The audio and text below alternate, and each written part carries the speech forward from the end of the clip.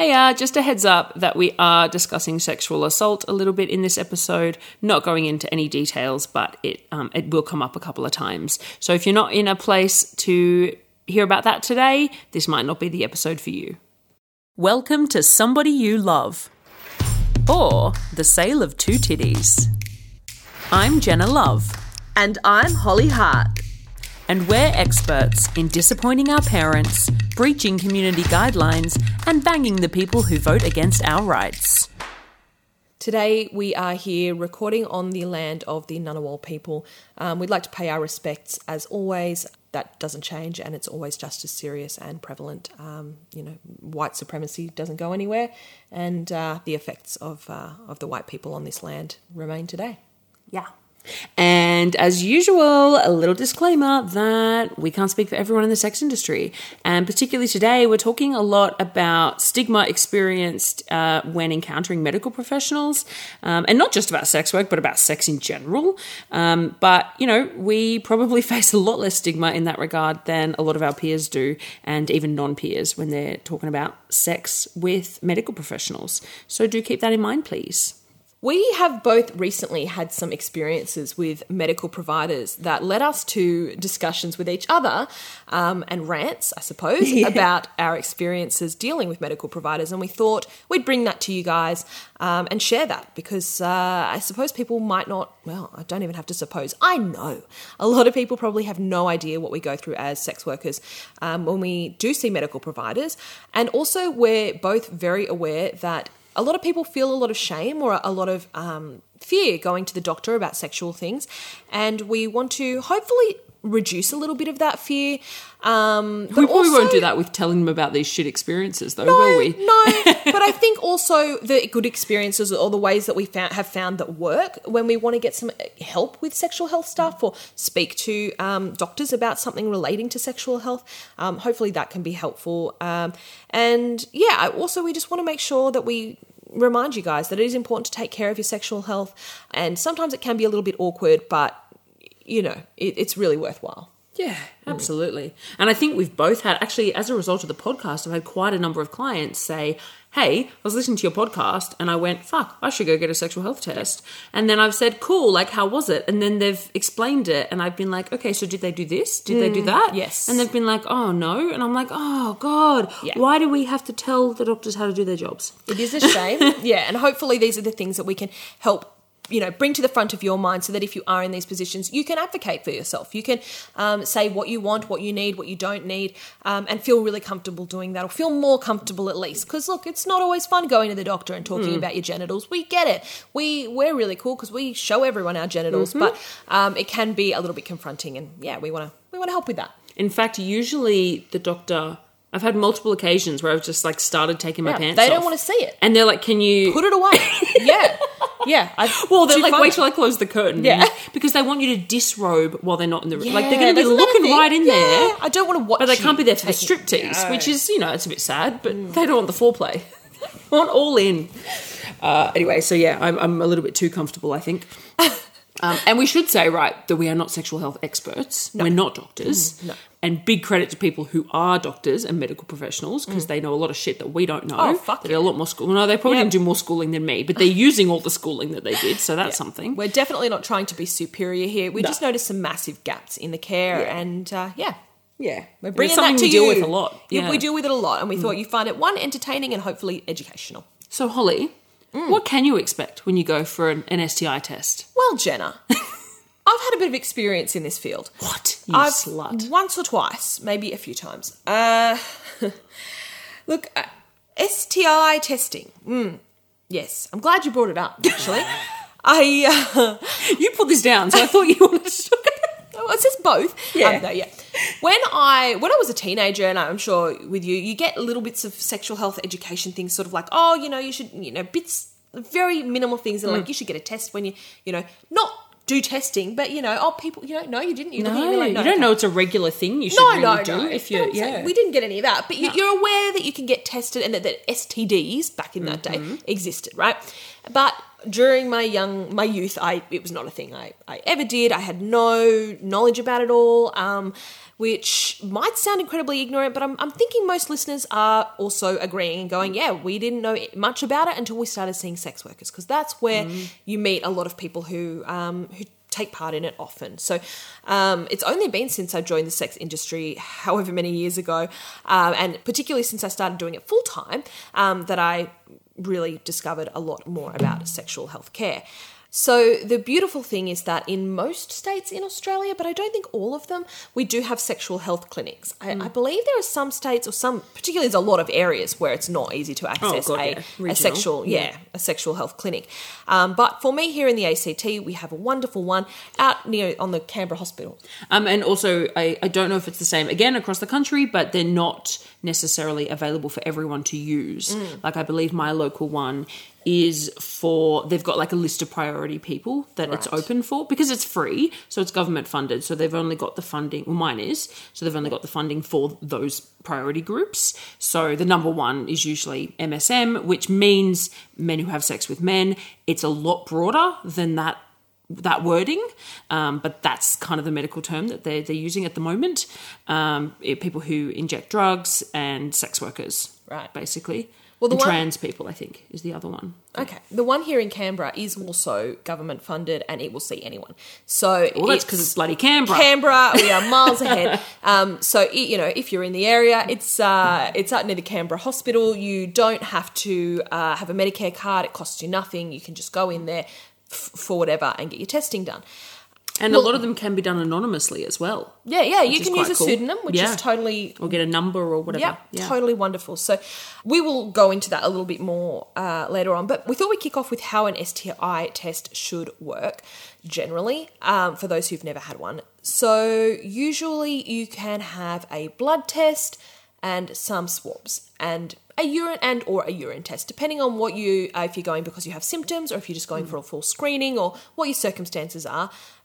You get a blood test, you have some swabs, which can be either a swab rubbed at the back of your throat, a swab inserted anally, a swab inserted vaginally, and a urine test. And I think occasionally they can do a swab in the penis urethra so I can't even remember. I think there's certain things that they do, but not often. So I think that's anyone that's keen on sounding, go get your STI test. I think I could be a little bit off, but generally, yeah. And I just wanted to clarify, I thought this was really important. I have met, in my personal life, a few young men who are really frightened of needles. And I think it's a much more common thing than people think, that this fear of needles is quite prevalent. And there are a lot of people out there who are really frightened to get a blood test.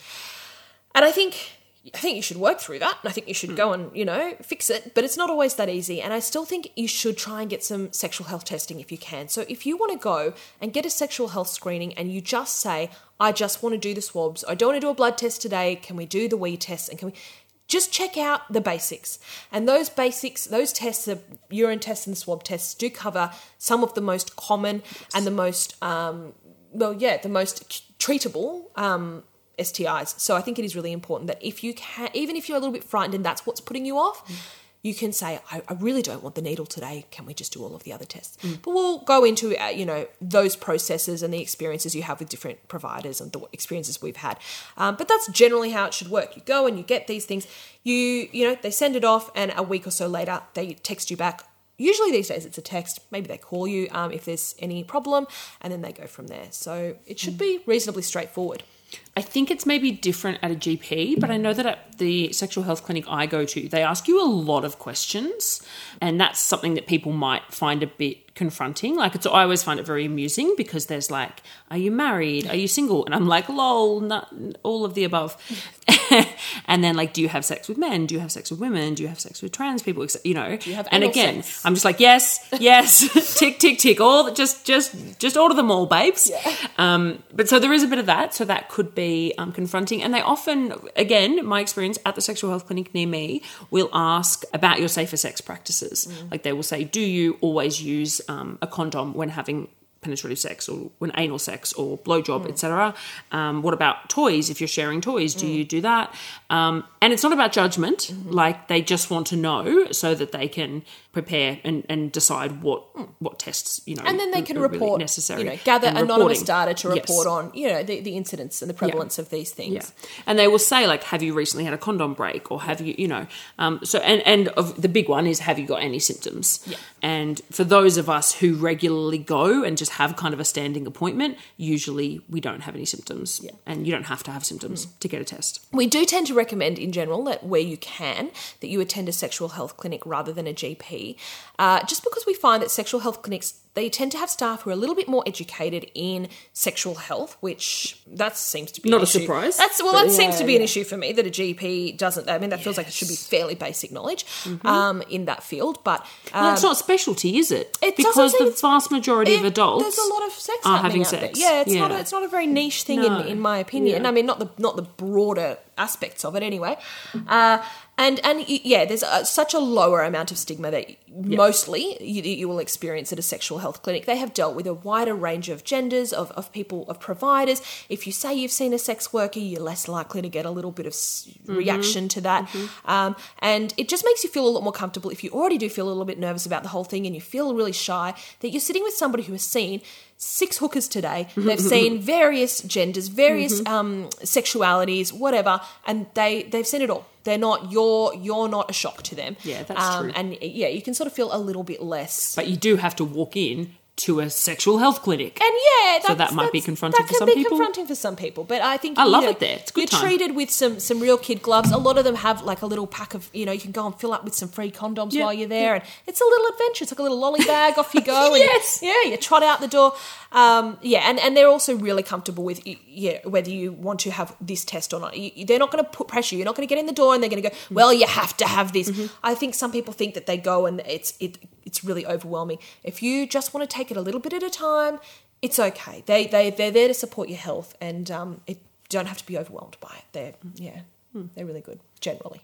But yeah, I think it's really important. We're realizing more and more recently that a lot of, quote unquote civilians aren't aware of swabs as a part of STI testing, that a lot of doctors apparently just do bloods, maybe also urine. And it's strange because we keep hearing all this stuff about how oral gonorrhea and oral chlamydia are on the rise, and then people are just like not testing for it. Yeah.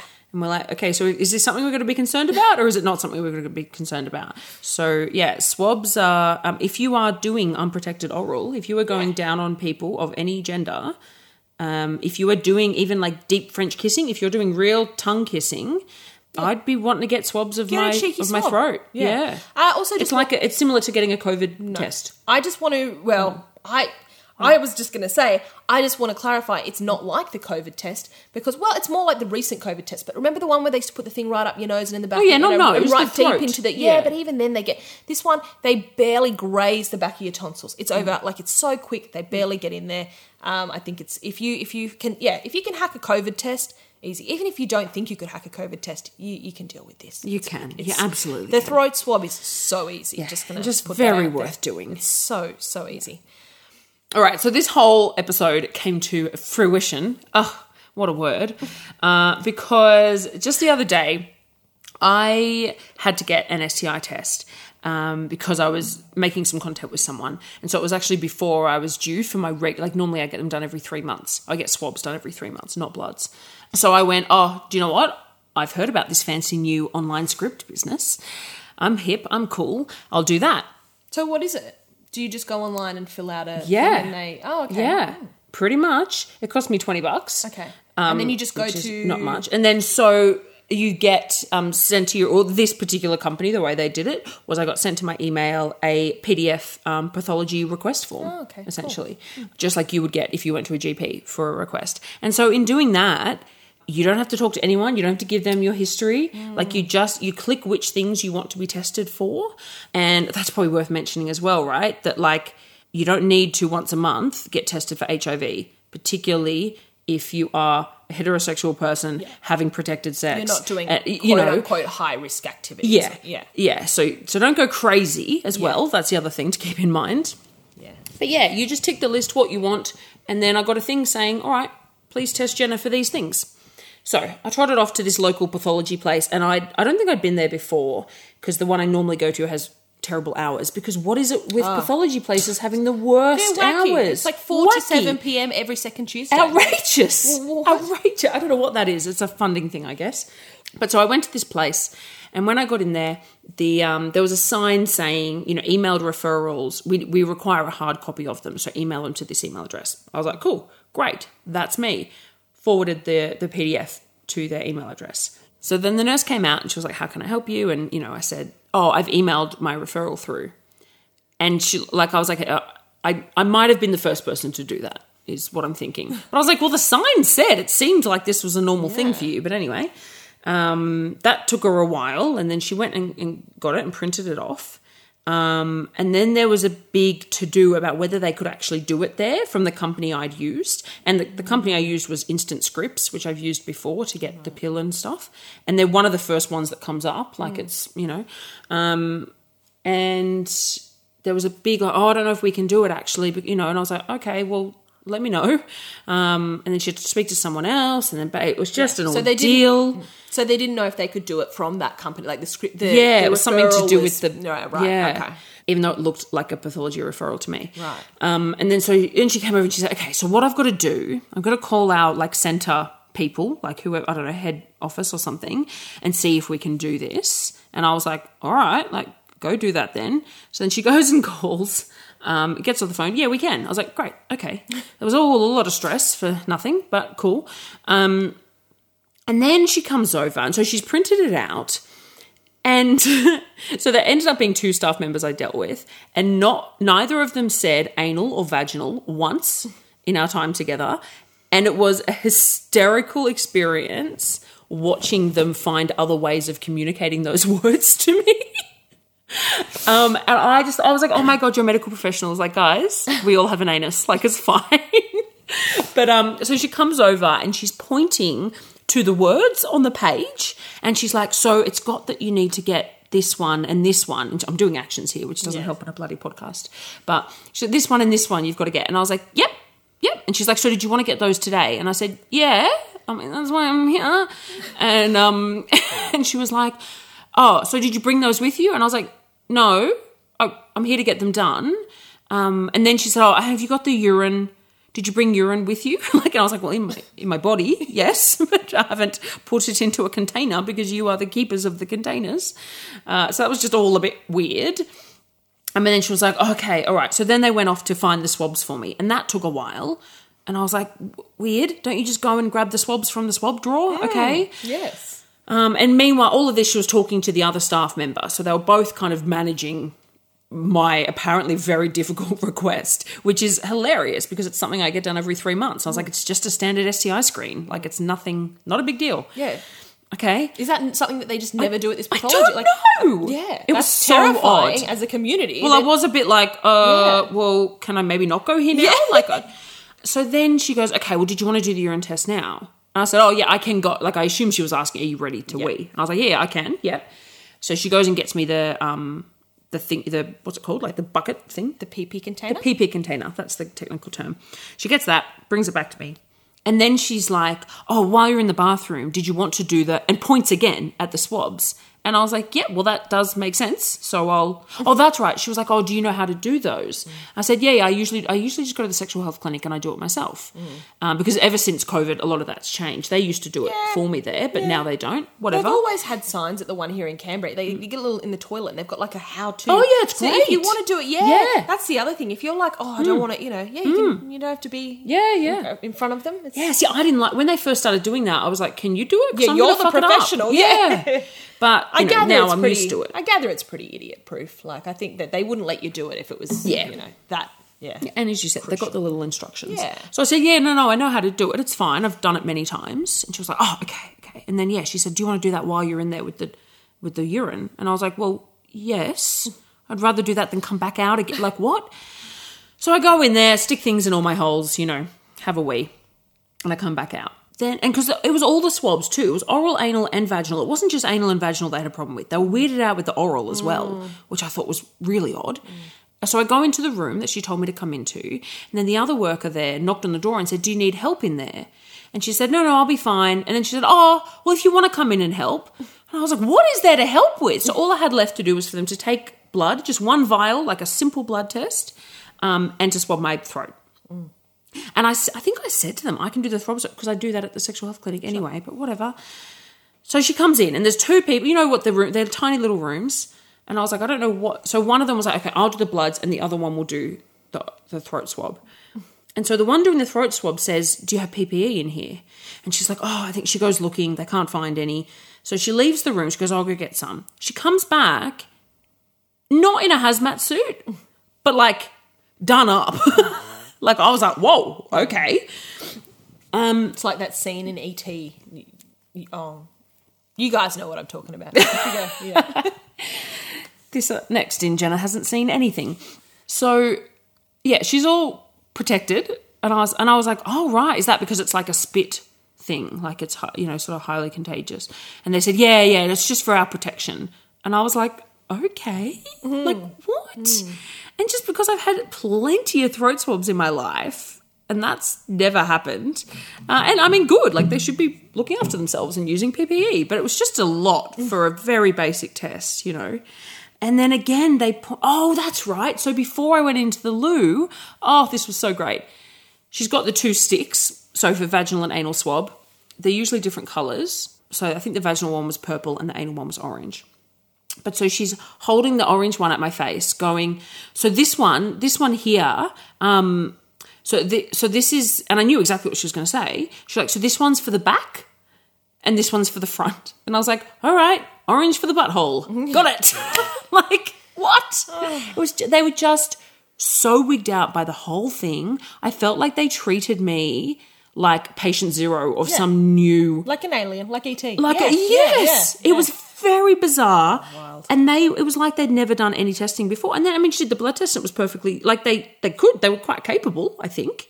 And then after the blood was taken, she said to me 3 times, just be really careful on that arm today. And I was like, yes, I have had a blood test. But have you ever done a blood test? You know, like, and it was just one vial. It wasn't a lot. I've had it done where they take like fucking 6, heaps. Yeah. Anyway, it was just, I walked out of there and I was fine, right?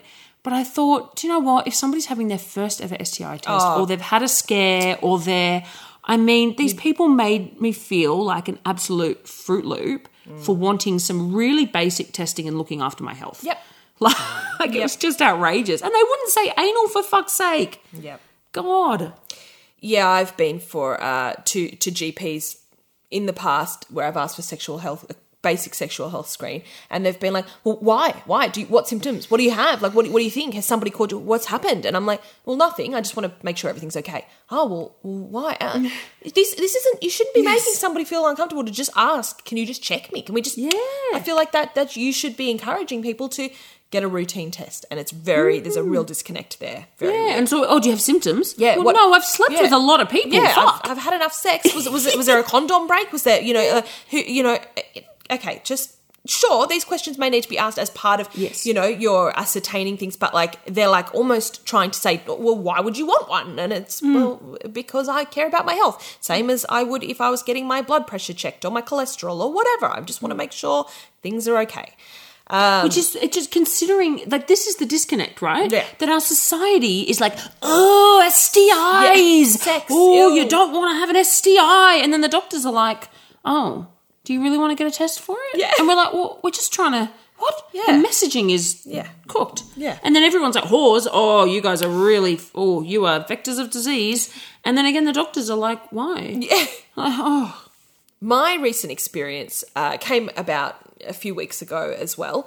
I woke up one day and my throat was a little bit sore, and all sex workers will know that feeling of, did I just deep throat too hard recently, or am I getting sick? And I didn't feel like I was getting sick in any way. There wasn't a whole lot of sickness. My throat was just a little bit sore, but my glands were very swollen. They they swelled up, and I felt like a little toad.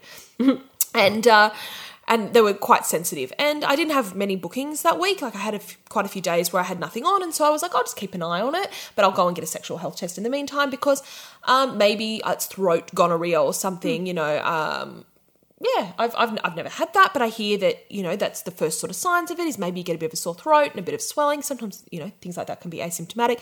But it does seem, I think some people probably are like, that's a very strange conclusion to immediately jump to. But I think when this is your job, you want to take care of your health. And we all do it, I'm sure. Yeah. Absolutely. You wake up with a sore throat, you go, oh. Yeah. And then you go, oh, yeah, I was really gobbling on that dick. Yeah, okay, cool. Smashing the back of my throat. And that can make your glands swell up. Yeah. But yeah, I thought, oh, look, and I also knew at that time I had a few bookings coming up, and I wanted to make sure that I was healthy in that instance. So I contacted the Sexual Health Clinic here in Canberra, and since COVID, they have changed their operations. So before, it was really easy. It was a walk-in clinic. You could pop in any day, go sit in there, and sometimes the wait would be a little bit silly. But, you take a book, you relax, and you get your test done, and it was all good. Since COVID, obviously they don't want a whole lot of people sitting around in the waiting room, so now you have to make an appointment.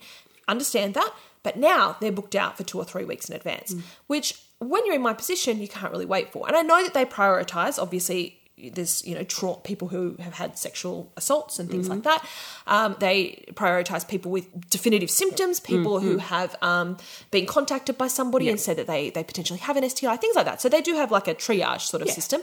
And mine was, well, I might have a symptom, but So I didn't really, feel like it was an emergency, and I didn't want to, even then with the emergency thing, I think it was still like 5 days before they could sort of, not emergency, but, with a more higher priority, it was still 5 days or something till I could get in, and I didn't want to not work until then, or until then, plus waiting for the results and that sort of thing.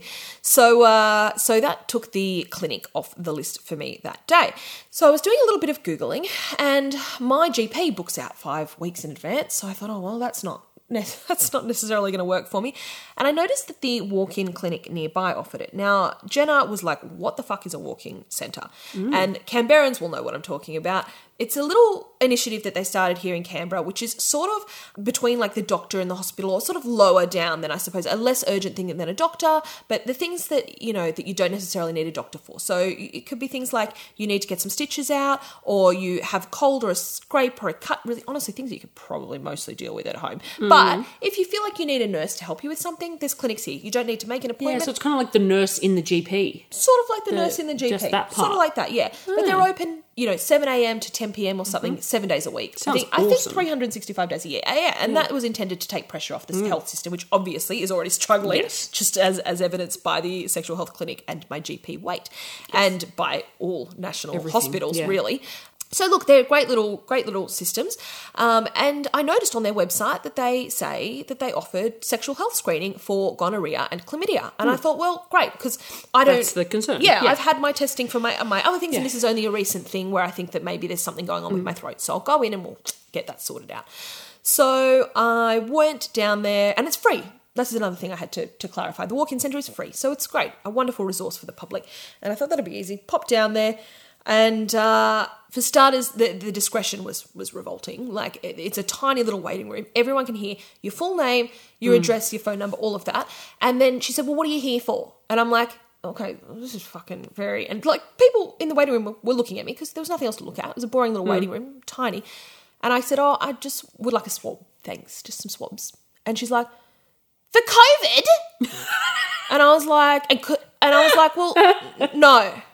And I was hoping by saying no and just standing there that she'd think of what other things a swab might be needed for, because she's working in the health field. Surely she knows what people are swabbing for. Yes. And I'm standing there and waiting. And she's they offer sexual health screening. They offer sexual health screening. It's on their list of things. And gonorrhea, yeah, that's right. Yeah, so it's the only 2 things they do there for sexual health is chlamydia and gonorrhea. And I was like, okay, just waiting. And she's like, well, for what? What do you need? And I'm like, for something else? And I'm thinking, fuck, everyone here in the clinic knows now. They know that I need... They've all worked it out, but they've worked it out. Yeah, she's the only one in the room who doesn't know what I'm here for. And I'm like, fuck me. And I literally said, I was like, this is incredibly indiscreet. And she was like, just staring at me. And I brought up on my phone the website of the, Canberra ACT Health, and I zoomed in on the thing and held it up at her. And she was like, oh, I don't know. Oh, I have to call. She went and got another staff member from the back. She said, do we do this? Pointing at my phone. Oh, they can't say words, can they? They're going to point at phone. No, she was horrified. She saw the word gonorrhea and she went into shutdown. And the man said, yeah, we do that. And she was like, oh, okay. And she, for God's sake. Anyway, so I sat down, I waited. It was quite a long wait. And anyway, I got in to see the nurse, and she was just like darling. She was so lovely. And I said, I've woken up, my throat a little bit sore, my glands are a bit swollen. I'm a sex worker, just a little bit concerned, about gonorrhea and stuff. I want to just get the all clear so that I can make sure I can get back to work this week. And she was honestly really, really cool about the sex. She was, no worries, easy. I said, the sexual health clinic's booked out for yeah. And she said, the throat. And I was like, yeah. And she's like, well, we don't actually do that here. And I was like, well, the site says you test for chlamydia and gonorrhea only. So, and she goes, yeah, we swab, but only vaginally and anally. And I'm like, it's the same things, it's the same materials. It's a swab, and you and she, you know how to. I can do it myself. That's okay if that's the issue. And she's like, no, we don't have the right Medicare code that we can send through. So we can physically do it, but we're not approved to send that off to pathology to be tested. And I was like, what the fuck is this system? Which is obviously not her fault. It's not. She went above and beyond. Yeah, she was gorgeous. She even did this. We did the swab, and she took it. And she said, I'm going to speak to my manager. I'll text you and let you know what we can do. I'm going to do. She did. She went. A legend. She was the nicest lady. She went above and beyond for me. And I said to her, like, you're just doing your job, man. If you can't. This is insane. But what a stupid bureaucratic thing to be like, we can only swab your anus and your vagina. And then put on your website, we test for chlamydia and gonorrhea, but not like even acknowledge that can be caught somewhere else in the body. Like we can only test. Which again, all I keep hearing about is the oral gonorrhea and chlamydia on the rise. They're the ones that, they're the big ones. Anyone that I ever know who's had gonorrhea, I only know it of being in their throat. Like, Same. You know what I mean? And because, frankly, more people are doing unprotected oral than are doing unprotected penetrative full service. Totally. Totally. Particularly, at least in the sex industry, right? I mean, that's... Yes. Yeah, and there's absolutely no shame to it. We're not, it's a very treatable condition and it's no worries. But we'd prefer not to have it, and we'd like to know if people do, and we can, work that and take care of yourself, right? So I was perplexed by this system. What a stupid system, and I couldn't do anything about it, so I left. So obviously it wasn't this lady's fault. She did everything she can. But it was ridiculous that in terms of accessible, free sexual health testing in the ACT, and the ACT is really ahead of the curve with a lot of this stuff. It was just, really hard to get a very basic, for one of the most, two of the most rapidly rising STIs in the ACT for the past couple of decades, chlamydia and gonorrhea, that these aren't really easily accessible things to be tested for, and particularly when somebody thinks that they've got a few symptoms, pretty disappointing. Yeah, and I think, obviously, I know Holly agrees with me here. We don't want to shit on healthcare professionals, right? Oh, they're doing all they can. It's oh the my system. God, they this are. This is a systemic issue. Well, no, because we are going to talk about individual idiots. You're right. As a whole, generally, there are so many wonderful medical professionals. And I've got some friends who are nurses, and my God. And some respect, yes. We acknowledge that they've had a real shit couple of years. Right? It's not in a good state right now. No. We fully, and I've had and I'm a real public system person, and I've had the most wonderful nurses in the public system, like big fan. Wonderful. But we just wanted to acknowledge this weird gap around sex. And even just a gap of kind of knowledge or experience or whatever, but there's even just like this like an ick and a stigma and all that around sex, which is so weird. Because as we've said, not everyone's doing it, but a lot of people are doing it. It's a very human thing. To me, it's kind of the equivalent of going to the doctor with a cold, it's pretty standard. Not having an STI necessarily, but engaging in sexual activity. So when I was 18, I was sexually assaulted. I think I said to my mum, can you drive me to the doctor to get tested? Like I told her what had happened. I think it was the next day, and I said, maybe it was a couple of days later, I don't remember. And I said, can you take me to the doctor? Because obviously I was, not having the best time of my life, so I didn't want to drive myself and stuff. So she took me there. She was amazing. She is amazing. And booked in it was just, the local GP place. It wasn't like my regular doctor because they took weeks and weeks to get in to see. And I knew I just needed some STI testing, right? So I went in, and it was a male doctor that I got assigned to. And I walked in and he said, how can I help you today? And I said, okay, so I was sexually assaulted yesterday, whenever it was. And so I just wanted to get STI testing because it was it was unprotected, and he freaked out. He was like, did you want a female doctor? And I said, oh, no, I just wanted STI tests, And he was like, okay, and kind of went back to his computer and came back to, and was like, I think you'd better wait for a female doctor, and kind of hurried me out of the room. And obviously, I burst into tears. That's horrifying. It was horrific. You were already feeling so vulnerable, so shitty, and I'd already been fucked over by a man, and then another man comes, Fuck.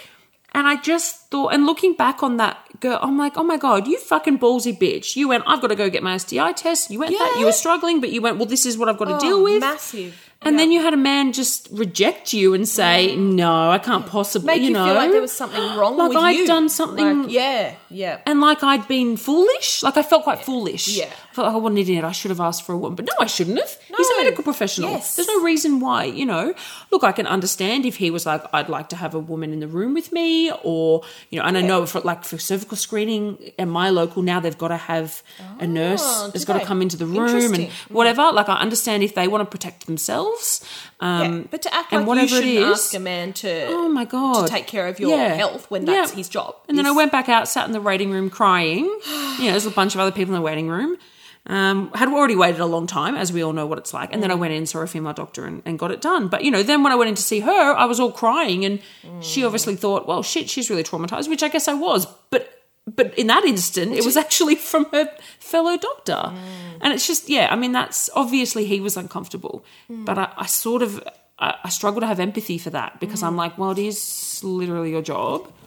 And Yeah, is this not part of the I obviously know nothing about medical school. Yes. If you know me, I love medicine, I love biology, and it's something I get really excited about, and I love to learn about and research and listen. But you put me in medical school for 3 days and I'd fuck it up. Like no way. And so again, I'm not reducing the intelligence and the hard work that GPs have done, but I don't understand how you get to the position of being a general practitioner and not having an education on dealing with trauma victims or people who have come in for that sort of thing. Because again, I feel like it's not a hugely niche thing that people get sexually assaulted. Yep, welcome. And that people are going to say, and that fact that I was not asking him to deal with the no, trauma. No. I was asking him to sign a thing to do some tests. Yeah, I feel like that's and I never said, oh, I'm really disturbed about it, I need to talk to someone. In your X years of medical training, where has this gone wrong? Like, I don't know why somebody telling you that they needed a sexual health screening would elicit that sort of response. It doesn't make sense to me. And I've also had shitty experiences at GPs, and vaguely, like when I've told doctors that I'm a sex worker, you get this reaction sometimes, almost like a visible recoil, or their attitude towards you becomes suddenly quite icy, and the questions become a little bit more. No, I can't say questions are judgmental, because that sounds like a very like a subjective, emotional perception of it. But the questions become very invasive to a point where it's irrelevant. Mm-hmm. You're like, this is not relevant to anything that we've talked about. But I've seen that in a million things. I saw that when I went and saw my first financial advisor. The minute I said the word sex worker, the questions became like he was frightened of me. Like, it was just bizarre. Like, financially, it wasn't about sex work. It was about like it was a crime. Anyway. It was the most bizarre thing. Anyway, back to GPs though. So after my whole debacle recently with the sexual health clinic and then the walk-in centre, I was like, well, I still want to get my fucking throat checked out. I really want to find out where we're at with this. And I've wasted so many hours, but like, let's sort this out. So I booked into a GP that I've never been to. She had availability that day, and I was prepared for all of the bullshit that goes with seeing a GP that you don't know what their take is on sex work. You're ready for however they're going to act about it. And look, she didn't react any perceptible way. I didn't feel like she was comfortable generally. But the minute that I mentioned that I was a sex worker, she started asking these really weird sort of questions, like I didn't take, like, what do you usually do for your sexual health, and why this, and why don't you go to the and I was like, well, it doesn't matter. I'm here now, and I just want to get these tests done. And she, well, did somebody call you to say that you might have something? And I was like, well, no, but it's my job and I just want to make sure that I'm healthy. Yeah.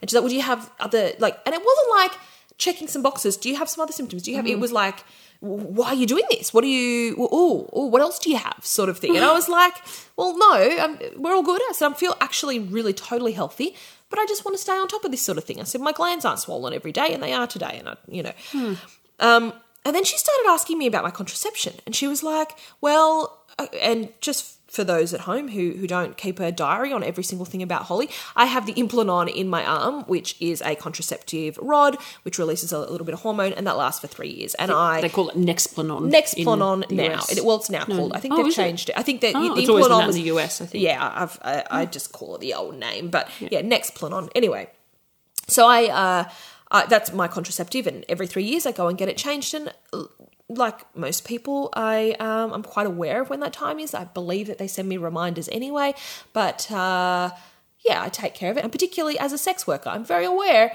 of the thing that's going to prevent me from having a baby if something horrible, well, there's quite a few steps that would prevent me from having a baby, let's say that, but that ain't happening no matter what. But, so yeah, I'm on top of it. But she started asking me, well, when does your Nexplanon expire? And I said, like August? And she said, oh, well, do you need a prescription so you can go and get another one of those? And I was like, well, that's 9 months away. 9 months away. Like, no, I'll sort it out as it gets closer. And she said, well, you can't leave it, like, you know, overdue. If it goes past the date, then, you know, you could get pregnant. And I was like, yeah, well, I'm not going to. I'm not planning to. I've got it sorted. I can take care of that. And she was like, are you sure? Because I can really, we can do that now. And it wasn't said in a sort of helpful way. It was like she was genuinely concerned that Hooker McGee out here was just going to go and have some hooker babies. Like, I was like, I have no interest. The odds of it happening are very, very slim. Yeah, I take care of my health. I take care of I know when my thing is due, but I don't know whether the minute, and you know, you can't say for sure this is, but you feel it. You feel that energy change. Yeah. And yeah, I think she thought, you know, irresponsible person, you know, can't be trusted with her contraception. Anyone else at my GP clinic, the ones who I usually see, they know. Holly's got it covered. She's, yeah. She'll tell us what she needs. It's hilarious because I always leave mine too late. Do you? Yeah, but it's because I obviously, we both use condoms all the time, but I also take the pill all the time. So it doesn't, it's not a problem. It's fine. Protection. Yeah. And they'll say, oh, your thing's overdue. And I go, oh, yeah. Yeah. And they just have a laugh at me. Yeah. So, you know, it's not like it's going to hurt you leaving it in too long. You know, so her fear was purely that you would accidentally get pregnant, that you wouldn't be using condoms, presumably, is the assumption there. Yeah. And that you would be foolish and whatever. Yeah. Because the amount of sex I've had with no condom in the past decade could probably be counted on. And of course, they're not 100%. Sure, we know totally, that. But that's why we got the backup. That's why I've got the rod in the arm. Great. Yeah. So the odds of it happening in general are incredibly slim. I'm not out there getting cream pied every week. I was going to say I wish I was. Not encouraging any shenanigans there. I want to joke. I want to make the joke here on the podcast, you know. But I also there's a thing. Realistically, I think sometimes there's a thing in sex work that you worry that you say things like that and people are going to take it as an invitation for stealthing and stuff. I know the listeners here are cool and they're not going to take it that way. But there's my point is that it's not really going on a lot. And we're using protection. We've got you've got an extra layer. I've got it all. Yeah, the idea that in 9 months somehow, like, I needed this medicine now in case I don't. Yeah, God. Anyway, and I think that it entirely came from the fact that I'm a hooker, and I think it was this thought that somehow I'm irresponsible, and that you know, it's the total opposite. I'm more proactive with that sort of stuff because I'm really on top of what's How much going effort on. Did you go to get one throat swab? To get one, and it was nothing. Yeah, I got my results, but they contacted me, you know, later, and they were like, yes, you're totally fine. Yeah. In fact, they didn't contact me. I had to chase them up. Oh, for fuck's I had to chase them up, and I was like, hello, I've been waiting. She said, send a message because I want to know if I can work. Yeah. And they were like, oh, yeah, it's fine. And I was like, for God's sake, thanks. God. Like, I haven't been just waiting to find out. Wow. Yeah. I wanted to share that I did have one not so great experience at a sexual health clinic. Generally, they've been quite good. I kind of thought they'd be more pro-ho. I remember at first, like I went in there and I was like, yes, I'm a whore. And Yeah. they just like weren't as on board. Yeah. But I was like, oh, okay, guess, all right, whatever. But yeah, I did have this one experience, and I have mentioned this on the show before. I think it was when we had Ruby Valentine on, that was the last time we were really talking about STIs. Yeah. And the staff member I had was really, what's the word? Really kind of interrogating me about whether I was doing the work by choice, and whether I was being coerced or forced into doing it. You know, because obviously I filled out the thing saying I was married and stuff, and she asked about my husband. I said, oh yeah, he's just in the car. Like he'd come with me and he was just waiting in the car. And she was like, oh, and I think that set off flags for him. Yeah, wow. I was like, no, we just love each other and can't spend any freaking time apart when we're in the same state, you know? I love it. Like we just wanted to spend the day together, and I popped in to get a test. Jesus. But it was really like, and he, you know, and she was like, oh, she gave me a number to call if I needed. Like she was really, really pushing this angle of are you doing it by choice? And you know that thing when someone's like, don't raise your voice at me, don't get angry at me, and you start raising your voice and getting angry? Yeah. Like I started feeling so defensive that I felt like I was really giving off signals that I was coerced, because I was going, no, I really want to be, I do want to do this. You know, I started being really, and it was just so intense, and I felt a bit conflicted about it, because I thought, you know, she's feeling like she's got a duty of care here, and I'm not an idiot. I know that there are people that are coerced into working in the sex industry. That's a great abstract. Same with the doctor questions about great questions, but the angle you're going here. Oh, she wasn't, and just wouldn't take no for an answer. And I was like, I don't know how to defend. I'm defending myself from nothing. Yeah. And my poor cute husband's sitting in the car, probably listening to a podcast. Yeah. Just like, we're going to go to lunch in a minute. Like, it was just a bit. Yeah, didn't go the right way about it. And then, to be honest, then that brings into question the like, well, if I guess she might have resources if I said I was sort of being coerced, but it's just, you know, actually no, that's true. It is important for people Sure, like a lot of time people in abusive relationships, the only time they're allowed out is to go to medical appointments and stuff. So it is a good place to catch it. But it was just too much. You can feel when things are loaded from stigma. And it's that whole thing that people say with microaggressions. And they try to define these things and people go, well, that all seems really benign. But it's the little underlying tone that you get from it. And that does sound very triggered, lefty, or, you know, but you feel it. And I'm sure there are people who are listening who are from various marginalised communities who totally get what we're saying.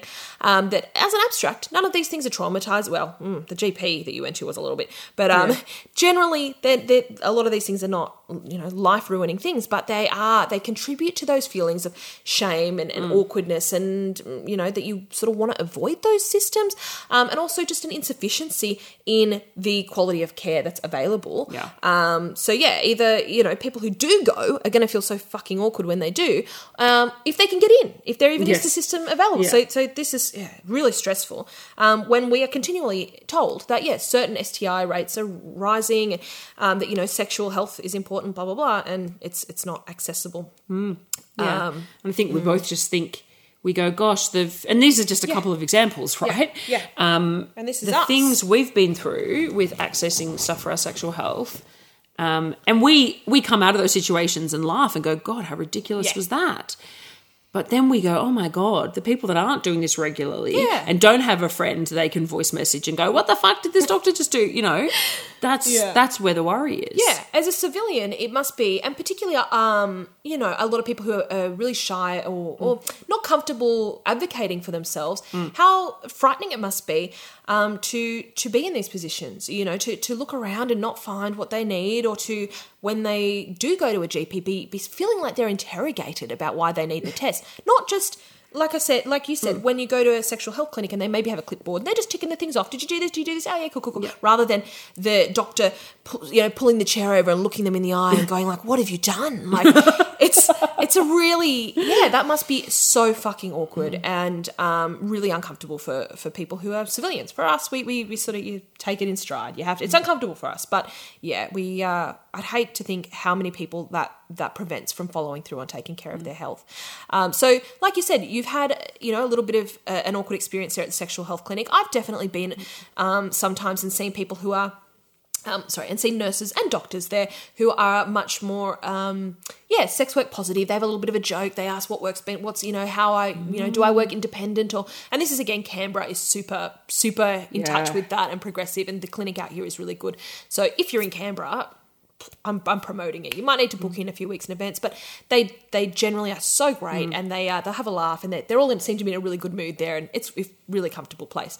But I've definitely had some who just feel a little bit more awkward. I had one young guy who tried to do, new beginner trying to do my blood test one day, and he got it wrong and shot the blood all over the room, and I fainted, and that was a fun, look. But that can happen anyway. Things happen. It was an adventure, but generally the vibes are really, really good. And like I said, there's that whole thing of, there's quite a few people out there who have needle phobias. And I think that this was a big thing during the COVID pandemic and a lot of the anti-vax rhetoric. And I know that a significant proportion are people who maybe aren't anti-vax, they're just very, very frightened of getting a needle.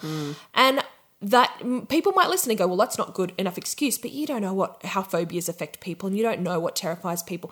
And I just really, really want people to understand that you can still get quite a few tests. Yeah. You can still go into these clinics, and because you and I said, we don't get our blood tests every X months, we'll get our swabs regularly. Yeah. And then the bloods, which is usually testing for the for HIV, rarer disease, the things that, So, we'll go and get them when we do.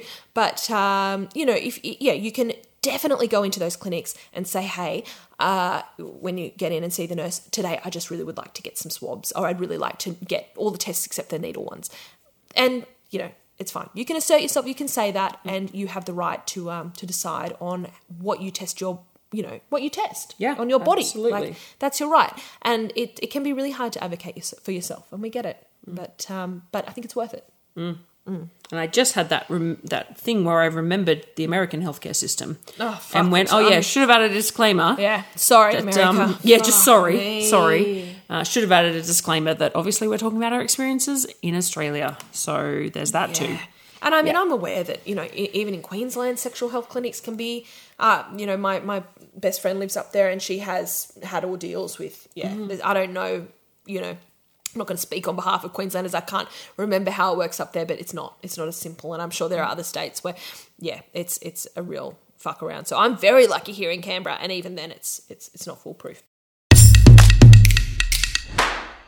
Just a fun little shit people say for you today. I got a message at 1 p.m. on a Saturday, and it said, to Urs mascot now. And then another message that said, sexy. So 2 hours mascot now, you're sexy.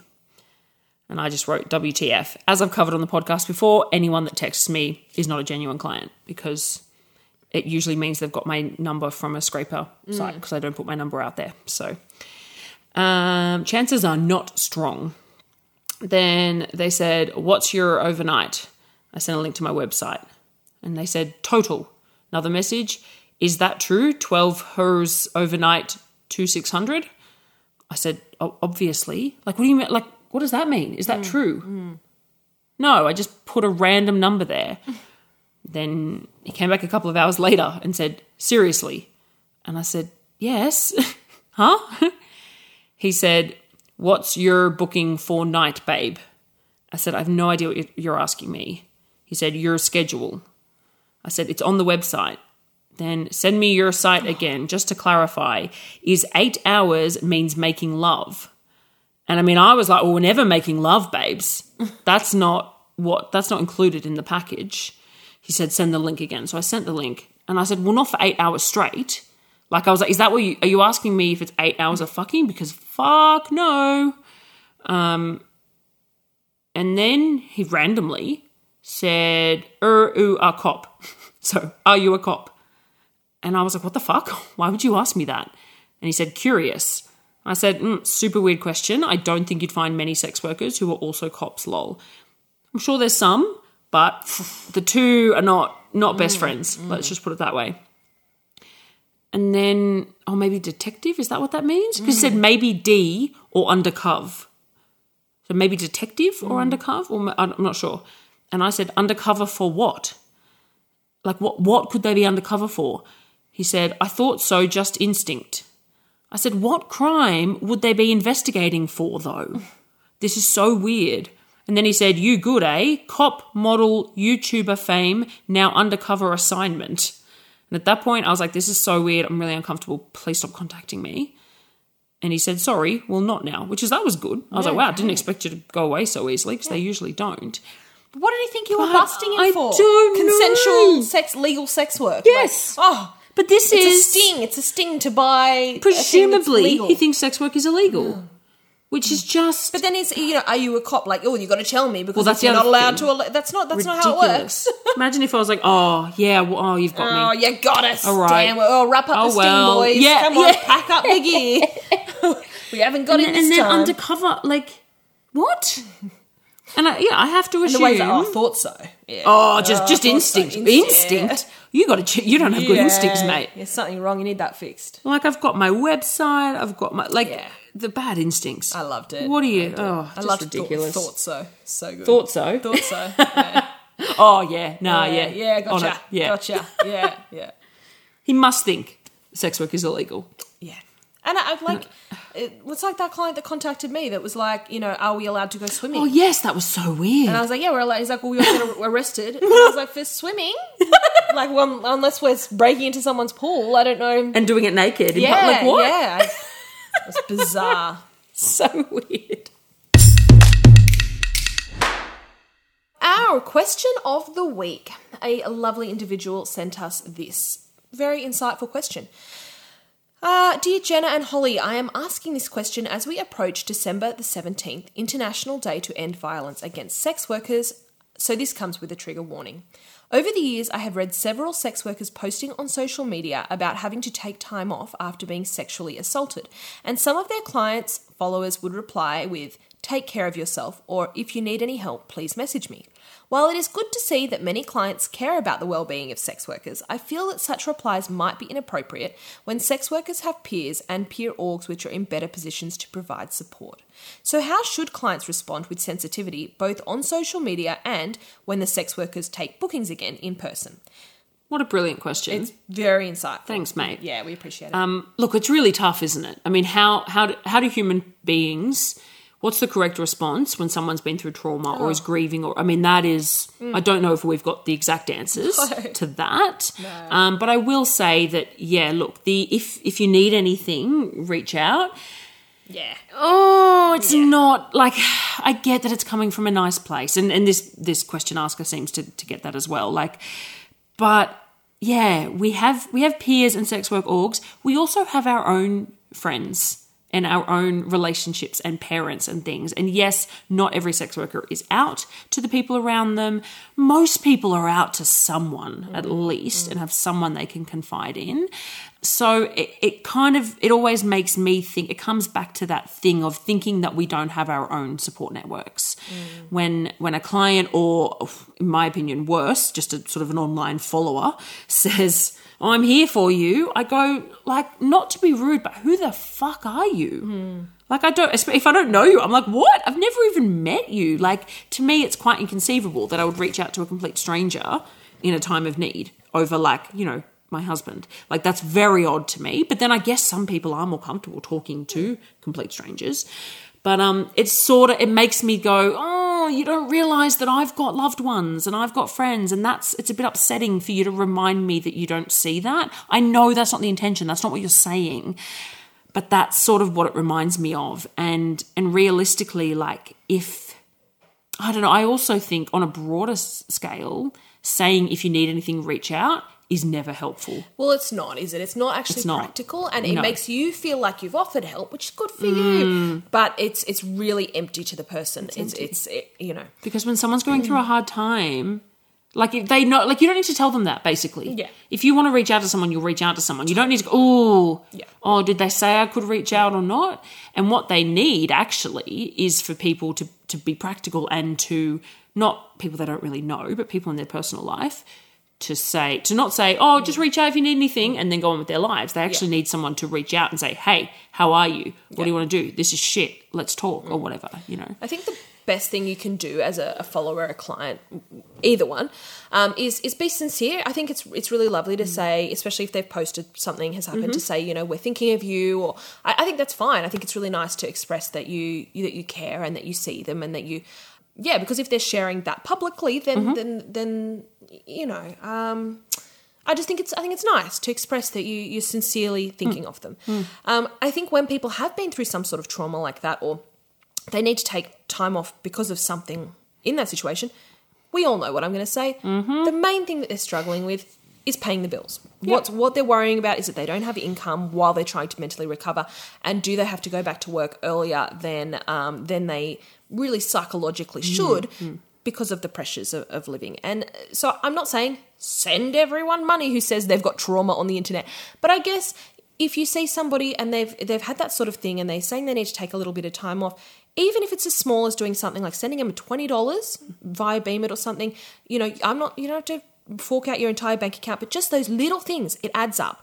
And that might be a meal for somebody one day, when they, or a little bit, $100 might contribute a little bit to their psychologist appointment or whatever it is. Or when they are ready to book again, when they are ready to take bookings again, keep an eye on their stuff and then go and spend time with them. And don't bring it up, but just be loving and caring and polite and support their business. I think that's the best thing that you can do, is sincerely say you care. Don't do the whole reach out to me thing. Chuck them a few bucks if you can. Subscribe to their OnlyFans even, subscribe to their Patreon, whatever it is. Try and support them as much as you can in a tangible sense.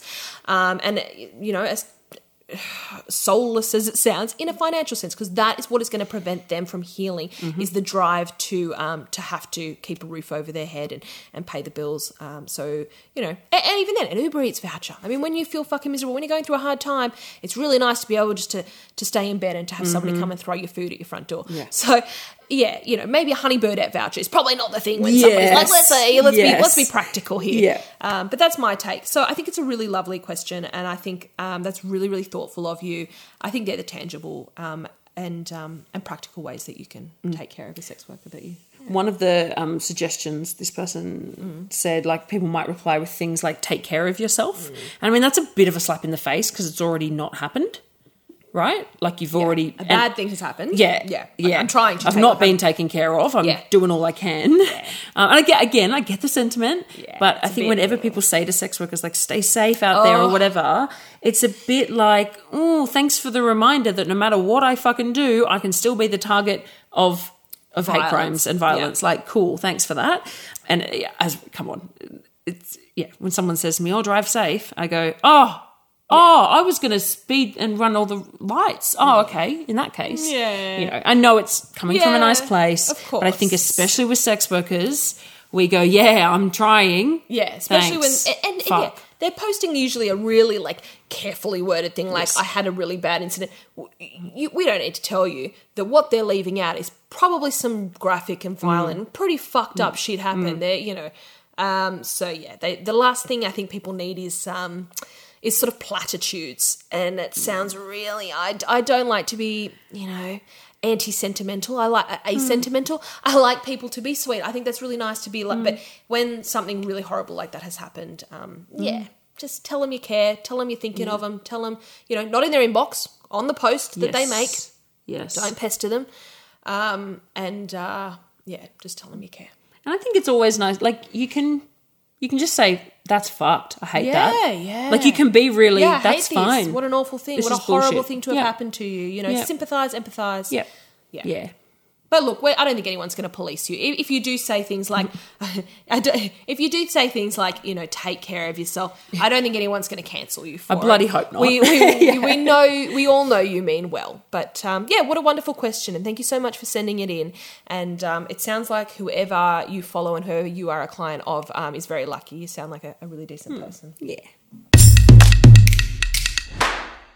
We finally have some patrons to thank. Oh, well, we've had the patrons the whole time. I just haven't got around to friggin' sorting out the list because I'm a goose. But I got there, guys. I'm here. I'm queer. I'm finally with it. Let's go. I went back through to the last time we did it, and I'm hoping I've covered everyone. If I haven't got you, please let us know, and I'll pop you in on the next one, and I'll tell you I love you. I may have made some mistakes here with the names. I don't think I've done anything outing and identifying, but if your little cute niche character name is not here, let me know and I can fix that up for the next one. Our new giving somebodies that we'd love to thank are Sir Robin, the not quite so brave as Sir Lancelot, Naughty and Rocket, Charlie, Alex, Audrey and Jeff. Our new generous somebodies are JG, Cucumber and Anthea. My new very generous somebodies are Jade. Hello, Jade.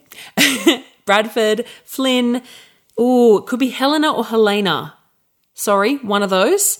Bianca or Bianca. Oh, the options here. Ree. Hello, Ree. Ian or and... Ian. Yeah, probably not Ian. And David. And David.